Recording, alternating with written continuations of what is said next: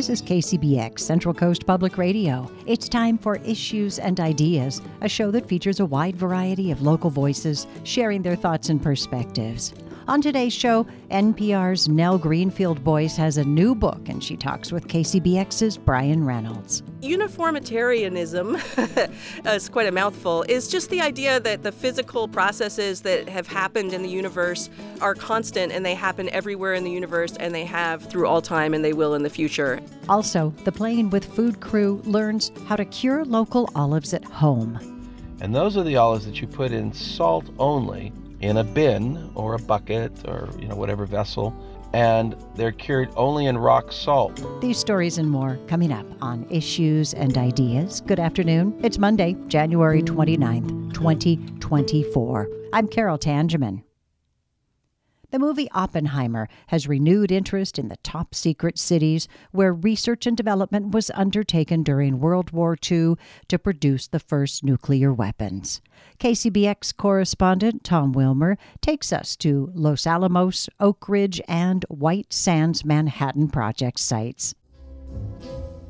I'm correspondent Tom Wilmer. Come along and join the journey to explore the past and present of Oak Ridge, Tennessee. The town that was dubbed Secret City, as more than 75,000 workers settled in Oak Ridge during World War II to develop the nuclear bomb. Oak Ridge was created by the government. No one knew it was even on the map. There wasn't a dot on the map that said Oak Ridge. For 4 years, nobody knew it was there. We'll then stop in for a visit at Los Alamos Labs. It's probably the best known because it was the site of Project Y of the Manhattan Project. Also formed in total secrecy during World War II to develop the bomb. Both towns continue high-tech research in a myriad of fascinating modalities for the Department of Energy, including environmental issues, 3D printing, and much more. Not far from Los Alamos is White Sands Missile Range, where the first plutonium bomb was detonated at Trinity Site in July 1945. We're located off of Highway 70, about 35 miles to the east of Las Cruces, New Mexico. Katie Jett, the president of the Visitors Bureau in Oak Ridge, Tennessee. Oak Ridge, Tennessee is unlike anywhere else in America. It really is. Yes, it's unlike anywhere. It's truly one of the best kept secrets still in the country.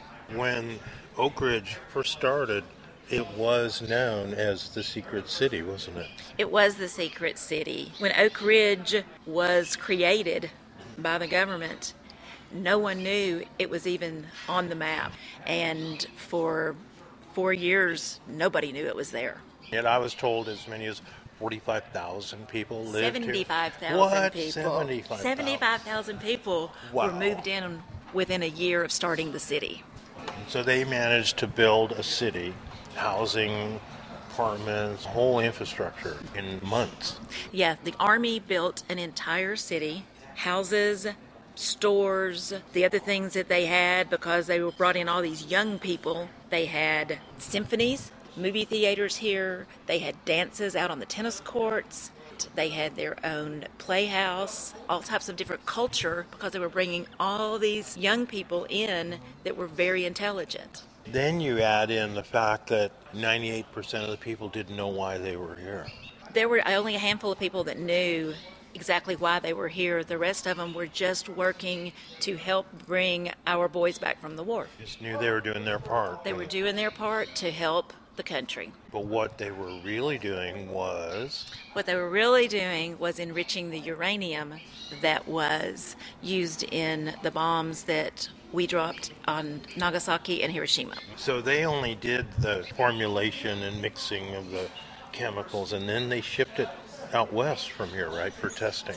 Yeah, actually the main thing that they did here was they separated the uranium to only pull out the uranium-235 so that was then sent to Los Alamos, where it was put in the bomb to be used. So one day, people here woke up and the war was over. And then what? The town could have easily died, but it didn't. The town could have very easily gone away, which is actually what they thought it was going to do, which is why a lot of the houses were just supposed to be temporary. The laboratory and the other plants here in town, they started working on other projects for the government. And from that point on, Department of Energy took over, and they've been creating unbelievable scientific changes, anything from airbags to 3D printing of cars. Did the base housing go away, or are there still people living in World War II houses? We still have a lot of the houses that were originally built. They have been redone. All the asbestos taken out of them. They've all been remodeled. We still have a lot of those, what the Army called them was alphabet houses. So tell us about what happens today in Secret City. Oak Ridge is still one of the places that all of the country's uranium is still housed here. We still have a lot of security and a lot of high science that's going on. The National Lab has the fastest computer in the world. And there's all kinds of different things that are going on out there that most of us don't know about and won't know about until it's time to actually hit the streets. There is still so much of the science going on in this town. The majority of our tourism does have to do around World War II. The history and then what that history has done and is still doing in our country today. Then we have museums that go along with all of the history. So if I met you somewhere else and you told me about your town, what would be the first reason you'd tell me to come visit? I would probably tell you to come because of our history. I just feel that everybody needs to learn from the history. For further information, exploreoakridge.com for all of the information about staying here and about tourism, things that they can do. My name is Katie Jett, and I'm the president of the Visitors Bureau. Thank you so much. No, thank you. We're glad you're here, and come back. I don't want to leave. I'm Tom Wilmer reporting from Tennessee. We'll see you here. Please join us as we visit with Linda Deck, the director of the Bradbury Science Museum at the Los Alamos National Labs. Hi, Linda. Hi, Tom. I'm so glad you found your way here. We are no longer a secret city or a hidden city. We really like people to know about us here in Los Alamos. Here we are at the Bradbury, and this is not the writer Bradbury, another Bradbury Museum. So that usually is the first question. Ray Bradbury? No, not Ray Bradbury. Norris Bradbury, who was a scientist during the Manhattan Project here and became the second director of the laboratory and pretty much shaped what the modern laboratory looks like today. Actually, this museum was his idea, and so it's fitting that it's named after him. We're so happy to be the public's window to Los Alamos National Lab. Like I like to say, we're a national nuclear security laboratory, and we can't be a tourist destination. We can't say, y'all come on up and drive around and see what we do. But we do want the public to know the good work that we do and appreciate it, and so that's why the Bradbury's here to tell that story. Let's go back in time, Square One, Manhattan Project, and how Manhattan got to be in New Mexico. The Manhattan Project was that project during the war to create a nuclear weapon for our defense. It started in Manhattan, New York. That's why it's called the Manhattan Project. That's where the headquarters was. But there were installations all over the United States, notably Oak Ridge, Tennessee, where uranium work was going on, Hanford, Washington, where the plutonium works were. But this place right here in Los Alamos is probably the best known because it was the site of Project Y of the Manhattan Project that was designated as the place to design and develop the first atomic weapon. Top secret. Yes, it absolutely was. And, it's fascinating. By the end of the Manhattan Project up here on the Mesa, there were over 3,000 people working here. The word never got out that people were up here and what they were doing. It's just an amazing bit of good wartime patriotism and security to keep that secret. Let's move into today. What's happening at Los Alamos National Labs? You were doing some incredible genomic testing research, and You know, it's really fantastic that we have this system of national laboratories across our country that does basic primary research to forward our understanding of science and then build technologies. Because we've got terrific facilities and terrific capabilities in materials research, in understanding fundamental physical forces, and also our computing capabilities are basically second to none.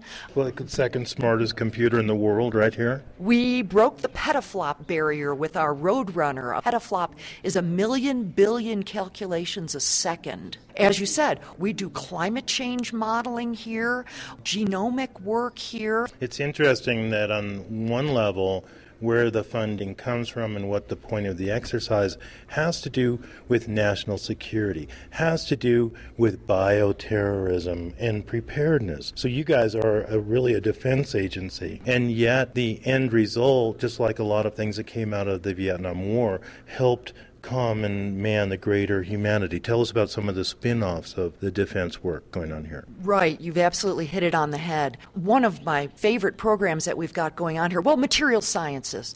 We've had a program on superconducting materials here for a long time. So our program to understand those materials, develop new combinations of materials, how do you work with those materials, how do you lay it down in a flawless fashion so that it can be used, we work out those basic kinds of questions, and then we push it out to the public sector so it can be commercialized and you can use those technologies. And those technologies are being used right now in demonstration projects on this continent and across the world. Let's come back to the museum. You have all these different little tentacle rooms with different things going on. Tell us what somebody would see and experience here.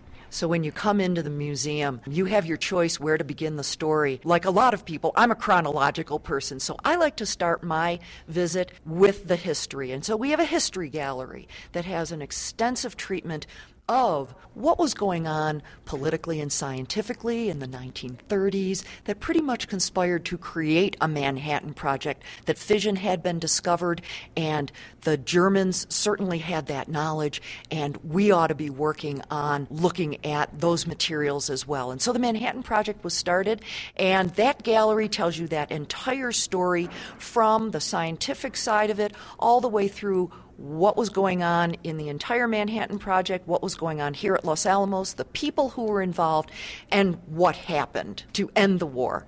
Our defense gallery picks up the story, picks it up notably with full-scale models of Fat Man and Little Boy, which were the products of Project Y, and then goes on and shows you other projects that we worked on when we were asked to continue understanding nuclear materials and how they could be used for our defense.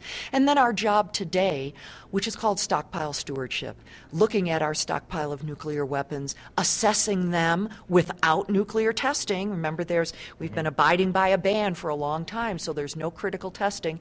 And then our third gallery looks at basically all those other things that we do in global security, in the bio threat research that we talked about, looking at HIV and anthrax, different kinds of energy strategies that we're looking at and problems that we're solving in wind energy, solar energy, geothermal energy, nuclear energy. And then we have a hands-on room called Tech Lab, where you can try your hand at a lot of different activities that simulate the kinds of things that a scientist must use to approach a problem. Los Alamos intentionally is way off the interstate. You don't just drive through the area, you have to want to come too. Who comes here? Tell you what, our visitors are really an international audience. We have over 80,000 visitors a year to the museum, and yes, they do have to find their way up here. That's why it was sited here back in Manhattan Project days, because people couldn't get up here very easily. Linda, we're out of time, but this has been absolutely awesome. For further information, if somebody wanted to go to your website or contact you, lanl.gov/museum will get you to our website. We'd love to have you visit. Thank you, Linda. You're very welcome, Tom. Thank you. We've been speaking with Linda Deck, the director of the Bradbury Science Museum at Los Alamos National Labs in New Mexico. My name is Lisa Blevins. I'm a public affairs specialist with the White Sands Missile Range Public Affairs Office at White Sands Missile Range in New Mexico. We're now visiting the White Sands Missile Range Museum. I'm Tom Wilmer. Join me for a visit with Public Affairs Officer Lisa Blevins. This is United States Army Headquarters, White Sands Missile Range, New Mexico. A modern missile, symbol of America's power, progress, and hope for the future. Tell us about where you're located for somebody visiting New Mexico and how they would get here, number one. We're located off of Highway 70, about 35 miles to the east of Las Cruces, New Mexico, and perhaps 45 miles to the west of Holloman Air Force Base or Alamogordo, New Mexico. Is this open to the public, access to the base? Is it easy or a hard process? Well, the installation itself is not open to the public. However, the museum and our missile park and our V-2 rocket display are all open to the public. All you need to do is present a valid photo ID card for anyone over the age of 16, and they'll let you walk in. And is there a fee for entrance to the museum? Absolutely not. The fee is free. Let's dovetail back in time, because Trinity site is not too far from here, and White Sands has a relationship with the development of the first nuclear bomb. Actually, I saw Fat Man out in your static display. Trinity Site Open House, we have it open to the public twice a year. It's on the first Saturday in April and the first Saturday in October. The northern gate opens at 8 o'clock in the morning and closes at 2, and you can reach that off of Highway 380. We have between 2,000 and 3,000 people that come every year. It's a time for folks to go to Ground Zero and see where the blast actually took place. There's a big crater there, I assume? No, there isn't. The gadget, as they called it, was 100 feet off the ground. So it left kind of depression, maybe 6 to 8 feet. There are still pieces of trinitite there. It has been designated as a National Historic Landmark. There are photos along the fence that they can see. You know, the world changed from that point when that explosion took place. Yeah, it changed our world. It did. It changed the dynamics of the entire world. Is there nuclear radiation out there? Is it safe? The radiation around Ground Zero is about 10 times over our background. You actually get far more than that when you fly coast to coast on an aircraft over 30,000 feet. If it weren't safe, we obviously would not open it to the public. Well, very good. What an honor and a pleasure to come out here. Thank you so much. Well, we're pleased to have you here, and we hope that people will come and see. This is where our history came from. If you have any questions, visit our website at wismer.army.com. Excellent. Thank you so much. Thank you. You're listening to Issues and Ideas on KCBX Public Radio for the Central Coast. I'm Carol Tangeman. Up next, NPR's Nell Greenfieldboyce talks about her new book. I am Brian Reynolds. Today we are joined by NPR science correspondent Nell Greenfieldboyce to talk about her new book, Transient Strange Notes on the Science of Life. Welcome, Nell. Hey, thank you for having me. Pretty exciting book you've written. I was amazed by its insights and passion for science, but also for the humanity around those issues. How did you come to write the book? Well, you know, I've been reporting on science for NPR for about 18 years, and my reporting is pretty straight news coverage a lot of the times and features, but I started writing these kind of much more personal essays shortly after I had kids, because children are like excellent little scientists. They explore the world and they ask these really probing questions about, big ideas and the universe and what it all means. And I found myself writing sort of more exploratory, creative essays that took some of the experiences I had with them and from my own childhood and kind of blended them with some of my interests in the history of science and the philosophy of science. So just as an example, the first essay in the collection looks at this phobia my young son developed about tornadoes. And, I was trying to, reassure him about tornadoes and also like learning about tornadoes and hearing about the history of tornado science. And, I called up one of the nation's foremost tornado experts to talk to him about, how he calmed people who worry about tornadoes coming. And so it turned out to be like sort of a whirlwind of sort of personal reflection and personal experience along with the history of science. And it's just interesting to me how, you can combine these things together and, you get sort of metaphorical insights that you might not have gotten just by, sort of considering one thing separately from the other. mentioning your children and their interest, not only in you as a mom, but as a scientific journalist. Pretty fascinating, because I think kids have insights, in my own view, into the world that are very deep, in a little bit spooky sometimes. And I think while those vestiges remain with us over time, we forget, and we become less childlike and more adult, and maybe less inquisitive and even more fearful. I think that kids are absolutely fearless in their exploration of the universe. And that's one of the things that I think comes across in this book. I think all the best lines in the book are ones that my kids have, for sure. Like, they definitely come across as a million times more interesting and funnier than I do. And they're quite challenging. And, they are not they haven't reached a stage where they sort of know how to pretend like adults do. And, the child as scientist has become kind of a cliche, but it really is true. I mean, they will just investigate things and ask big questions in a way that I think, many people maybe have gotten out of the habit of doing, or maybe they've just, sort of become a little more removed from those things. But I definitely think, just in my own reporting about science, I often find that a lot of the stories people respond to most strongly have to do with things that they learned as children, or that they were encountering in school for the first time. Because for a lot of people, that's their science experience, mucking around in the woods as a kid, or playing in science class. And, that's why, for example, people got so upset when astronomers booted Pluto out of the Planet Club. I mean, people had to memorize Pluto. We have an emotional connection to Pluto. People don't want to see Pluto go because it's like a little piece of their childhood, and it's a little piece of them. Years ago, I was a psychology major at Berkeley, and there's a behavior that kids have much more than adults. And when they take things apart, in essence, breaking them down or breaking them, period, like a toy, it's not an evil or a mean-spirited thing. It's the opposite of construct, which would be to destruct. In this case, how does this thing work? So they're little scientists, I think, when they're playing and learning.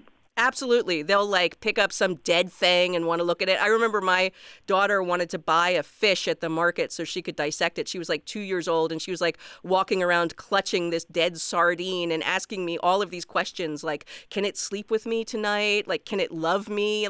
How do you answer a question like that? Can a dead sardine love you? So they're completely free of any preconceptions about the world. And I find it really admirable, but also really challenging. You don't want to lie to them. You don't want to just sort of lead them to despair. But at the same time, the world can be a pretty harsh place. And I think that, as a parent, how do you talk to your kid about nuclear war? You know what I mean? My kids found out about that by reading a Dr. Seuss book, which they thought was a joke. And I was reading this and thinking to my horror that actually there really are weapons that can destroy the whole world. And some of them are kind of pointing at Washington, D.C., where we live. At what point do children learn that? You have to tell them and kind of help them through that. And sort of pretend as an adult that you're okay with all this and this is normal to live like this, even though, I don't know, speaking for myself personally, all the big questions continue to sort of rattle around in me. Of course. A quote early in the book really caught my attention by Victor Hugo. Science says the first word on everything and the last word on nothing.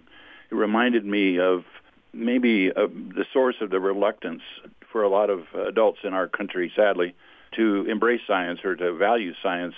And maybe it's because at the end of the day, there's always in the scientific world some uncertainty, and some people that makes them uncomfortable. Yeah. Well, science can tell you a lot about the how, but it's not so great with the why. Do you know what I mean? And to a certain extent, people have to make meaning for themselves and to decide, how their life is going to fit into the universe and what sense they're going to make of it. And so that said, I do think people have actually a healthy respect for science. At least when I talk to most people, there is still a great deal of respect for the scientific enterprise and for logical problem solving. But the world is complicated and it's messy, and science is a human process too. There's a lot of interesting sort of emotion and rivalries and sort of randomness that happens in science, just like in everything else that humans do. One of the words I found early in the book, which I don't know if I can pronounce it, uniformitarianism. Is that similar to the grand unified theory, or what I call GUT, the similarities between the macro and the micro worlds? Yeah, uniformitarianism is quite a mouthful, is just the idea that the physical processes that have happened in the universe are constant, and they happen everywhere in the universe, and they have through all time, and they will in the future. And this was a pretty radical idea back when, scientists believed in the biblical story of creation, just this idea that you could go to Mars and find, the same geological processes happening that happened on the Earth. And so, I do think that scientists look for connections. They look for a story and a sort of like a sense of unity in the universe. And that's definitely something that scientists find appealing. They find it actually quite beautiful. To me, there's an element of certainly of mystery, if not spirituality, with science as well, because some basic building blocks of our world are not precise. And by that I mean geometry of a circle has the number pi involved, and pi is an infinite number. In other words, it's not 2 and 2 is 4, but it pretty rapidly goes off into who knows where, another dimension perhaps. Have you found that in some of your research? I mean, I definitely think that people love that, though. Like, you might think that people would be disconcerted by that, but people love pi. I mean, there's even like Pi Day, which is like March 14th, and people, wear pi on T-shirts, and they memorize all the digits. And, there is something about science that really captures people's imaginations, and they have actually an emotional response to it. And so, I think there is this tendency to see, science and scientific research as the realm of, logical, like abstract thinking that is like not emotional. But to me, it's all wrapped up with philosophical thinkings about the world and the universe and people's own personal experiences as well. As we wind up here, Nell, what would be some things that you would want people who hear this interview, what would you want them to remember or take away? Something new, something interesting? What would be a salient point or two? I guess the main thing is just that the history of science isn't some distant, abstract thing that doesn't relate to you. That, in fact, many of the things that people have looked into and are still investigating can touch on some of the most intimate facets of our lives, whether they're conversations we have with our kids or, experiences we have growing up or, things we see or read about and think about. And in this book, I tried to give a lot of background into some of that, told with a personal narrative. But I also hope people who read it might feel like they had some companionship, that they had a fellow traveler with them for a little while to think about some of these questions and how putting them in the perspective of science can give you some new insights. That's a wonderful thought. I was just talking with some of the other staff. They're trying to get you out here maybe for an author tour. I would love to see you. That would be so fun. I am Brian Reynolds for KCBX, Public Radio for the Central Coast. Today we were joined by Nell Greenfieldboyce, science correspondent for NPR, talking about her new book, Transient Strange, Notes on the Science of Life. Thank you, Nell. Thank you. You're listening to Issues and Ideas on KCBX Public Radio for the Central Coast. I'm Carol Tangeman. Up next, Playing with Food. I'm Father Ian Dellinger, and I'm playing with food. Olives are a delicious snack, and they come in so many varieties. With so many olive trees around the Central Coast, particularly in public areas, one might be tempted to just grab a few off the tree and nosh on them in the raw, pure form. Don't try that, though. Olives are inedible straight off the tree, but I'm sure a few of you learned that the hard way. I learned the correct way to prepare olives for eating when I visited Craig McKella at the Santa Barbara Olive Company in his groves overlooking El Capitan State Beach. So I'll name the varieties. Down below we had Frontoyos and Manzanillos and Kalamatas. I have 50 Kalamatas. Up here we have Missions, Manzanillos again, Sevillanos, Itranas, Arbequinas, and Frontoyos. We don't fertilize, we don't irrigate. Olive trees don't need irrigation on the Central Coast, but they do when they're babies. So these things that you see here that are giant trees were put in as little tiny, what we call whips. And a whip is like one stick, and it has a little tiny bit of green on it, and it's about 20 to 30 inches tall. It's in a 1-gallon bucket. So every tree on this property at one time, 25 years ago, was a little whip, and has now become a completely fully mature producing tree. The first 6 or 7 years, we irrigated. And if you look closely, you'll see some old drip system. We sort of just pull it out when tractors get stuck in it or the quads or something. It's mostly all gone now because we live on annual rainfall. But that can be a big problem when we're in a drought. Luckily, as you know, this year was not a drought year, and that means that we have a real good fruit set. We should have a fairly decent crop this year. The interesting thing about olives is that different fruit, these are Cevillanos to my left, they make great table olives, and those are Manzaninos to the right, they make great table olives. But the Manzaninos have a much higher oil content than these Cevillanos, but the Cevillanos make a better tasting oil. Ergo, the problem there with economics. Do you want to make olive oil out of these beautiful large table olives? Wait until they go kind of reddish black. That's when we pick them for oil. Or do you want to pick them green and big and large and make them table olives? So what I do is I go through and have a crew get them in when they're big and giant, and then I will cure those in salt and water. After that is done, after we go through and do that harvest of green, we're talking about green, and remember, all olives are green, and all olives turn black, and all olives fall off the tree. So what we do is we pick during the green, red, black set. So we want to get about 50% red and black, and that's going to become olive oil. But also you take the plump black olives from that pick, the ones that are big and plump and hard, and they haven't started to shrivel yet, and they're not red, they're solid black. And those are the olives that you put in salt only in a bin or a bucket or whatever vessel, and they're cured only in rock salt. And those big plump olives leach out the bitter sugar, which all olives in California are not edible from the tree, because there's something inside that has not turned from bitter to edible sugar called glycoside. An olive never learned to go into edible sugar. Even when they're black, the sugar is still not edible. So you have to pull the bitterness out, the bitter sugar. It's sugar, but it's bitter sugar. So in order to do that, there are many ways to cure olives. The big giant companies that are trying to do massive amounts quickly use lye. So they put the olives down in a lye bath for about 24 hours, and then they rinse that lye bath out, and then they use a saltwater brine, and that can accelerate pretty quickly. You might get those done in 4 to 6 weeks, because you cut them with lye for 24 hours, and that pulled out most of the bitter sugars quickly. And then you slowly leach out the residual bitter sugars and any lye that's left in by changing the saltwater brine. And that's kind of a commercial, you might say, method. It's also the black canned olive industry in California's method.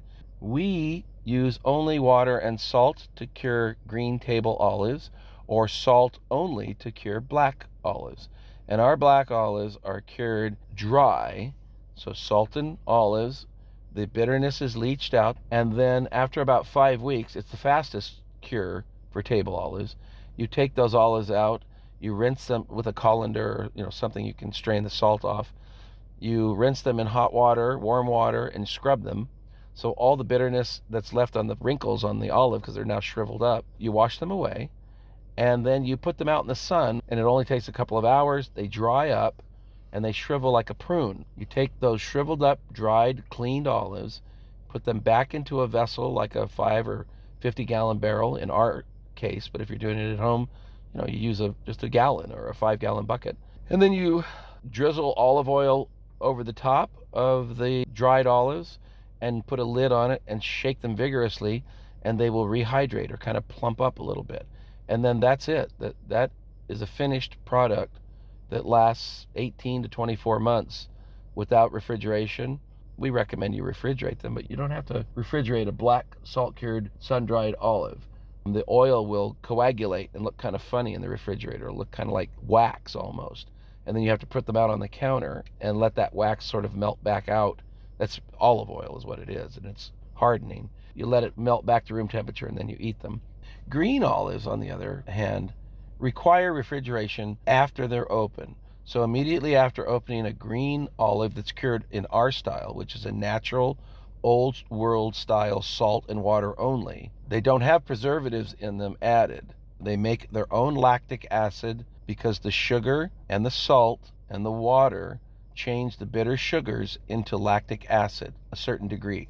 Lactic acid, a natural process, preserves the olives. However, without adding any other preservative, that once you open them and you eat them, that you seal them back up and put them in the refrigerator. And that's so that they don't develop a waxy material called pellicle, which will build up from peroxidation. It'll oxidize and this little wax will rise to the top of the jar, and it freaks a lot of people out, but it's not poison, it's not going to hurt you. Is it that little film? It's a film. Yeah, okay, I get that. In Europe, people eat the wax as if it's part of the product. You know, they leave table olives out on a table all day long in Spain and Italy and France and all over Europe, Greece, and there's wax on them, you know, white pellicle.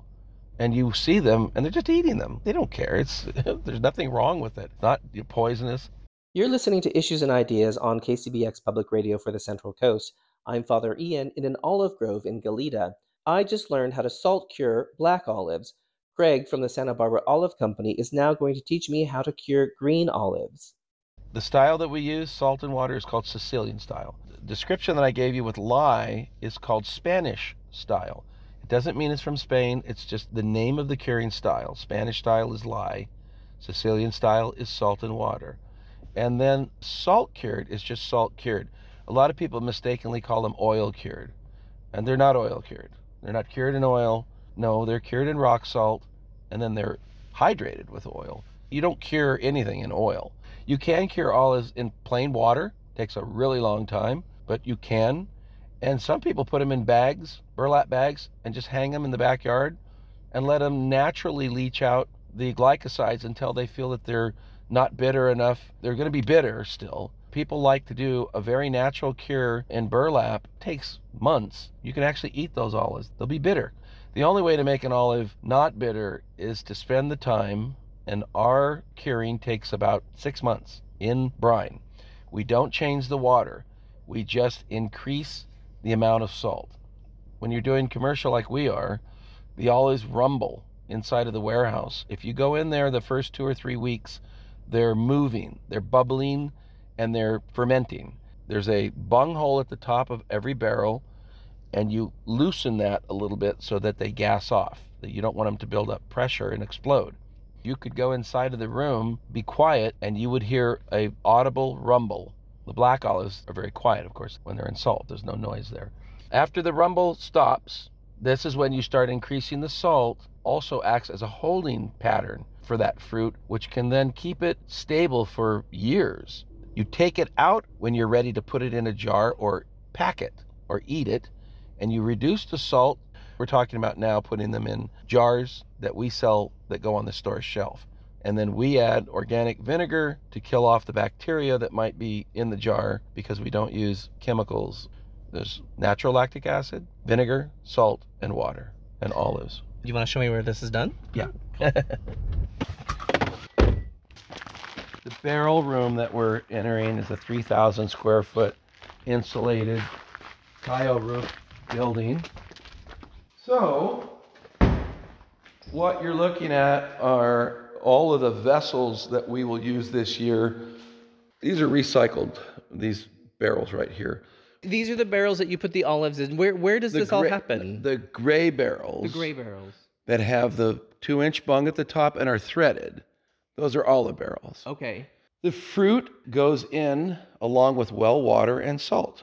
So we just use Himalayan salt or sea salt. And that's the beginning stage of a Sicilian cure, a natural cure, a natural way of curing fruit without using chemicals.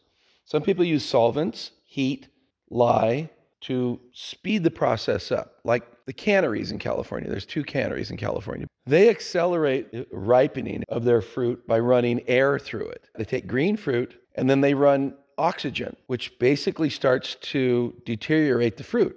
It's like putting it outside and letting it begin to rot. And it turns kind of brown, but at some stage of that turning it from a green to a brown olive, they throw in ferrous gluconate. The chemical reaction of ferrous gluconate to the olive turns them immediately black and shiny. And the meat, if you notice, in the canned olive is gray. Then those olives are pitted, sliced and pitted.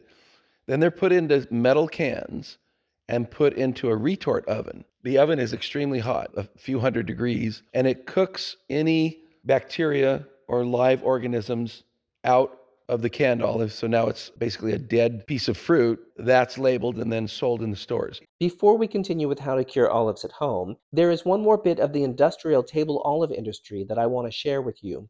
It's a bit unsavory, so I would rather you hear it now than leave a bad taste in your mouth literally at the end of the show. Most people don't realize that a pimento stuffed olive in the store, and we're talking about 99% of every pimento olive you see on every shelf in every store, is a sodium alginate squirt of paste. There's a machine in Europe. We don't have a machine here that I'm aware of because nobody does what I'm about to tell you. They do it in Europe. A paste is made, a gel. It's made of sodium alginate, red color, and a little bit of flavoring. People say, oh, right, he doesn't know what he's talking about. Well, buy a jar of pimento stuffed olives from any market that does not designate on the label that it is a real pimento.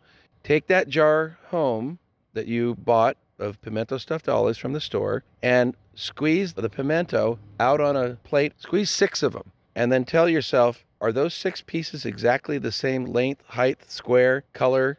Are they kind of clear, a little bit of a funny translucent to them? And then bite into them and realize that what you're eating is a paste of dye and color and sodium alginate. And then you go, oh my gosh, that is not a pimento.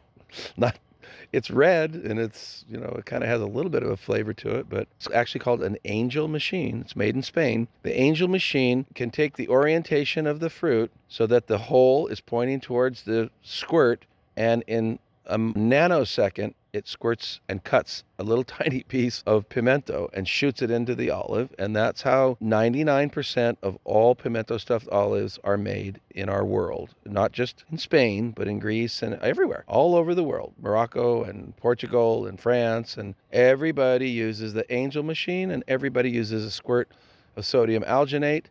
Now back to the proper way to cure olives. You're listening to Issues and Ideas on KCBX Public Radio for the Central Coast. I'm Father Ian with Craig from the Santa Barbara Olive Company. He has taught me how to cure both black and green olives for snacking on. Now we're doing a bit of a tour. The green ones are done here in these barrels. How are the black ones done? Where are they done? We'll walk around. I'll show you the harvest bins. So we take a white plastic food grade harvest bin, and then we fill it full of black olives and salt. Cover the top with a large cheesecloth. We wrap it with a band. And it just sits there? Actually, we move it around so that the salt doesn't crystallize. The barrels will all come out of here. They get rinsed, and these are full of olives. This is 1,000 pounds. So the harvesters use these, and we either dump these into the press or we dump them into the barrels. This is where it's done. Or we take 2 or 3 of these and make black olives. How long do the black olives sit in the salt? 4 to 5 weeks.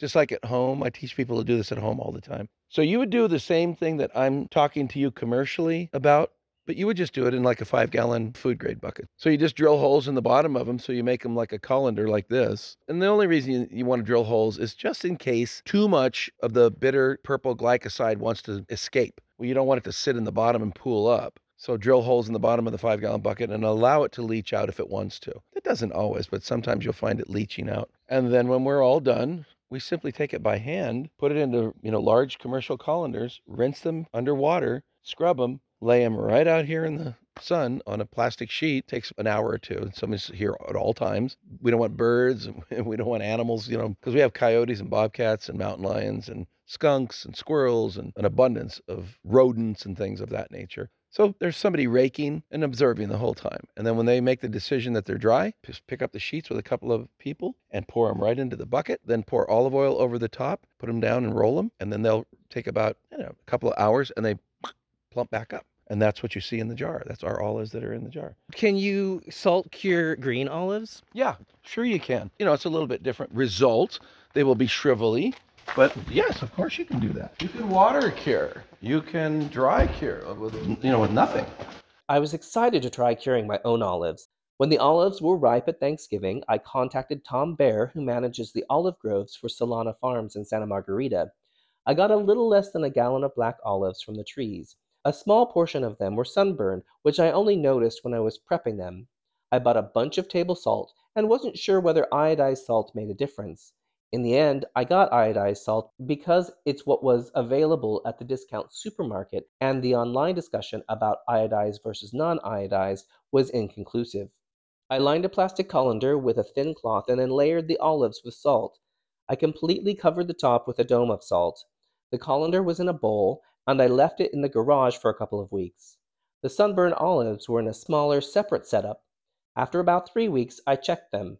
They were not ready, and I replaced the salt, not realizing that I didn't have to. At the end of 5 weeks, I tried a couple of olives. They had a nice texture to the flesh, and they were not bitter. They were ready, and I was successful. After curing, I couldn't tell that the sunburned ones were blemished, and I mixed them in with the rest. I feel accomplished. Olives are a delicious snack, and they come in so many varieties.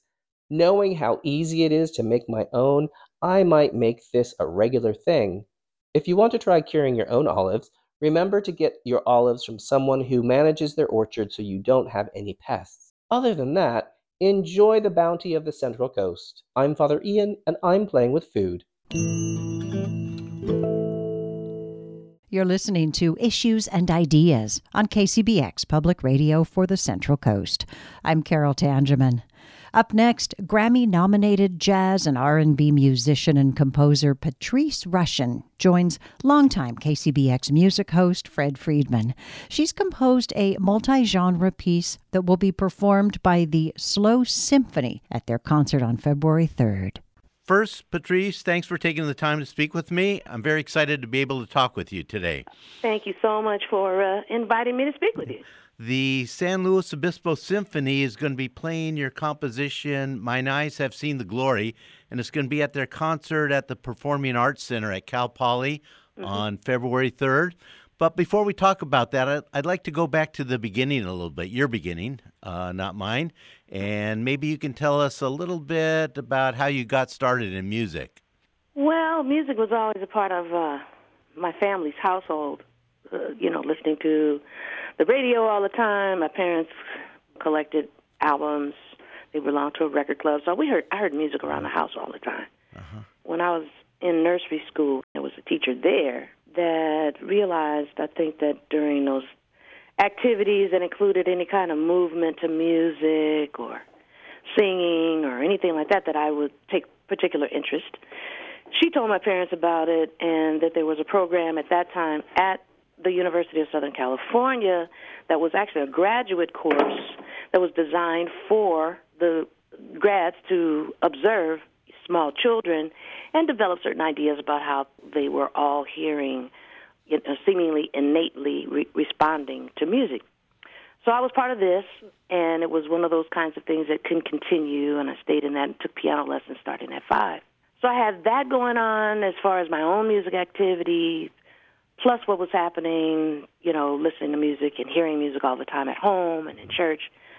So I can't really remember a time when there wasn't music in my life in one form or another. And it just has continued from there and taken on a lot of different styles and iterations, I think just based upon the fact that the categories of music were never laid out for me as being, you do this way and this way and this way. It's all about communication and the ability to use the right language authentically. And all of that came from just all of those experiences as a kid.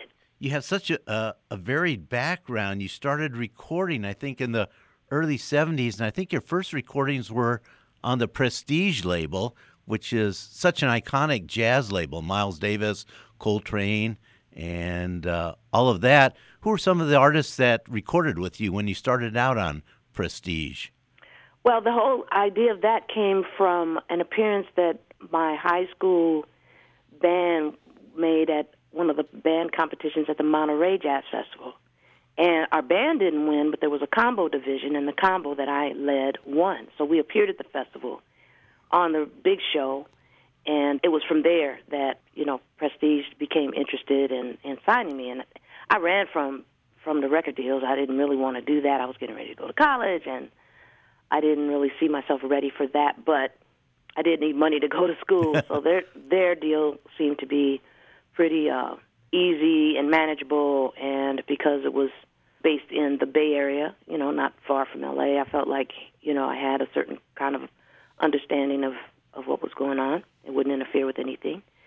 It was the practice back then that a new artist, they would try to pair you with a more established artist in order to garner a little bit of interest on the new artist. They asked Joe Henderson to be on my first album, which was awesome because I had been a big fan of his for a long time.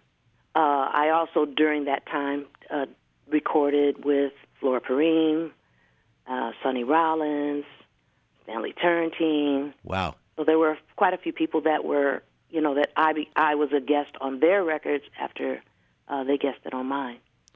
That's amazing, really, to be at such a young age and be recording with those icons of jazz. Yeah, it was pretty intense for me because these are people that I really, of course, admired their music and looked up to. And at the same time, they made me feel very welcome. I wasn't, at first, you get that feeling of, oh, man, what am I doing in the same space? But as the music is the great equalizer, and I think that the sincerity and the work that had gone into trying to be someone who could represent that music and with a certain integrity and dignity, I think that they got that. So what I didn't know, they would show me. Nice. And what I knew, they would applaud. And then a few years after that, you kind of moved in an altogether different direction. You switched over to Elektra Records and started recording, again, in an altogether different style. Yeah, it doesn't seem to most people that it was as organic as it was because they want to always kind of put everything in a category and in a box. But my last album for Prestige, looking back now, the mix of styles came from me being from a background of a mix of styles. I was just being me. Uh-huh. I mean, at that time, I was out of high school, in college. There's the music that me and my peers listened to and danced to. And both things can be true, that you can come from a particular tradition and still be able to celebrate how that tradition has informed other things. So I was the same person who could play Bach, weep at James Brown, or Brahms. You know what I mean? Yeah. So for me, it doesn't feel like the distance is that far. I get it, I get it from the standpoint of what it looks like, to somebody else. But for me, it was just, okay, what do you need? And they said, we're trying to find artists that have a certain aspect of the jazz vocabulary, but who value commercial sensibilities and can bridge that without compromising either. I was like, oh, that sounds really cool. That's what the Elektra years were like, and it gave me an opportunity to kind of explore, the songwriting aspect. The biggest thing was that I was allowed to arrange the music on the albums because that was a part of my desire that nobody really knew at the time. Now I'd like to move ahead and talk about the composition that the San Luis Obispo Symphony is going to be playing on February 3rd. Mine Eyes Have Seen the Glory is the title of it. And can you tell us a little bit about it? Yeah, the piece was actually a commissioned work by the Detroit Symphony for their youth symphony. And typically, I think annually, the Detroit Symphony would play a special Martin Luther King concert because Detroit was one of the hubs of the civil rights movements. In fact, there's a famous picture where they're walking right in front of Symphony Hall, marching. And that particular year, the Detroit Symphony proper was going to be on tour. So they assigned the youth orchestra to do the annual concert, to play the annual concert. And I was commissioned to write a piece for them, one that did not require, an outside soloist or anything like that. It was specifically for the orchestra. And this is a big orchestra. It was like 150, kids between like 13 and 20. So that was my assignment. And what I realized as I was trying to put the piece together, I was a kid during that part of the civil rights movement. But there were certain aspects of Martin Luther King that I thought could be easily portrayed in the music in such a way that it would give these benchmarks to the part of his life that was the most impactful initially for me as a kid.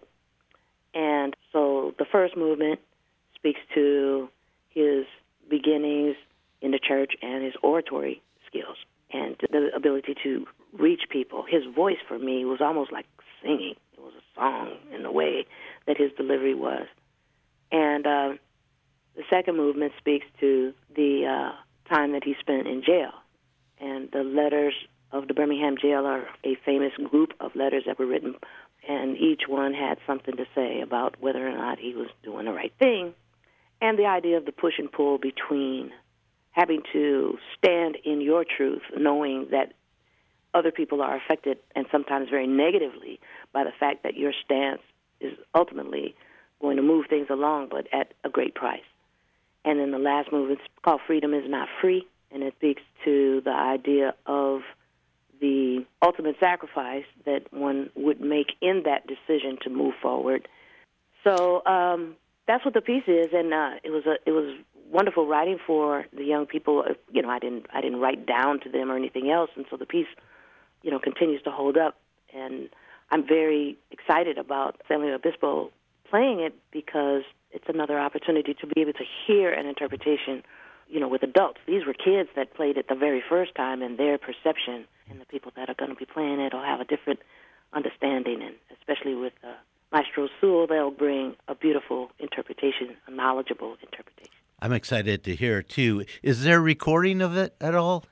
Actually, the Wisconsin Chamber Orchestra just recorded it a few months ago, and I think that recording, you know, Andrew Sewell is the conductor of that, and that recording, I believe, comes out in a couple of months. So that will become the standard bearer, so to speak.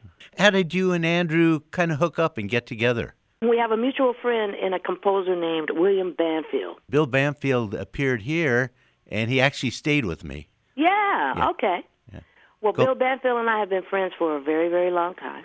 He had a wonderful residency at the Wisconsin Chamber Orchestra, and when the idea came up for one of the concerts that he was going to do, that the thematic idea of that concert allowed for there to be the introduction of other composers, living composers, and in particular composers of color, he offered that I might be a good candidate for them to consider knowing more about. And that's what happened. And, of course, hit it off well with Andrew. He's done a tremendous job in being a champion for the music. Andrew's been doing such a great job as musical director and conductor of the San Luis Obispo Symphony, and really doing some creative programming. Mm-hmm. And it's worked out really, really well here. Well, I want to thank you so much for taking the time to chat today, Patrice. I hope I get a chance to meet you when you're here at the Symphony. And again, that's Saturday, February 3rd at the Cal Poly Performing Arts Center. Tickets are available at slosymphony.org. And anything else you would like to say? Yes, I would like to say thank you to all the people in advance who are going to come out. And those of you who don't know, I'm also going to do, I think, a pre or post, or maybe both, pre and post concert talk. I mention that because it is a beautiful way to be able to talk about the piece in advance and hopefully heighten the experience. But the feedback that goes to a composer as far as what the communication has been to the audience afterwards is extremely valuable, very, very rare, a new idea, right? And something that allows for people who really love music and art to be able to, in some way, participate in what the composer will do next. So I invite you all to come to either the pre or post concert, but certainly to enjoy the concert. Thanks for taking the time, Patrice. Thank you, Fred. You've been listening to Issues and Ideas on KCBX Central Coast Public Radio. Gary Eister composed our theme music. A special thanks to all our guests and contributors this week. I'm Carol Tangeman. Join us each Monday from 1 to 2 in the afternoon for more local stories. You can head to our website to learn more about what you heard today or to listen to past segments, kcbx.org.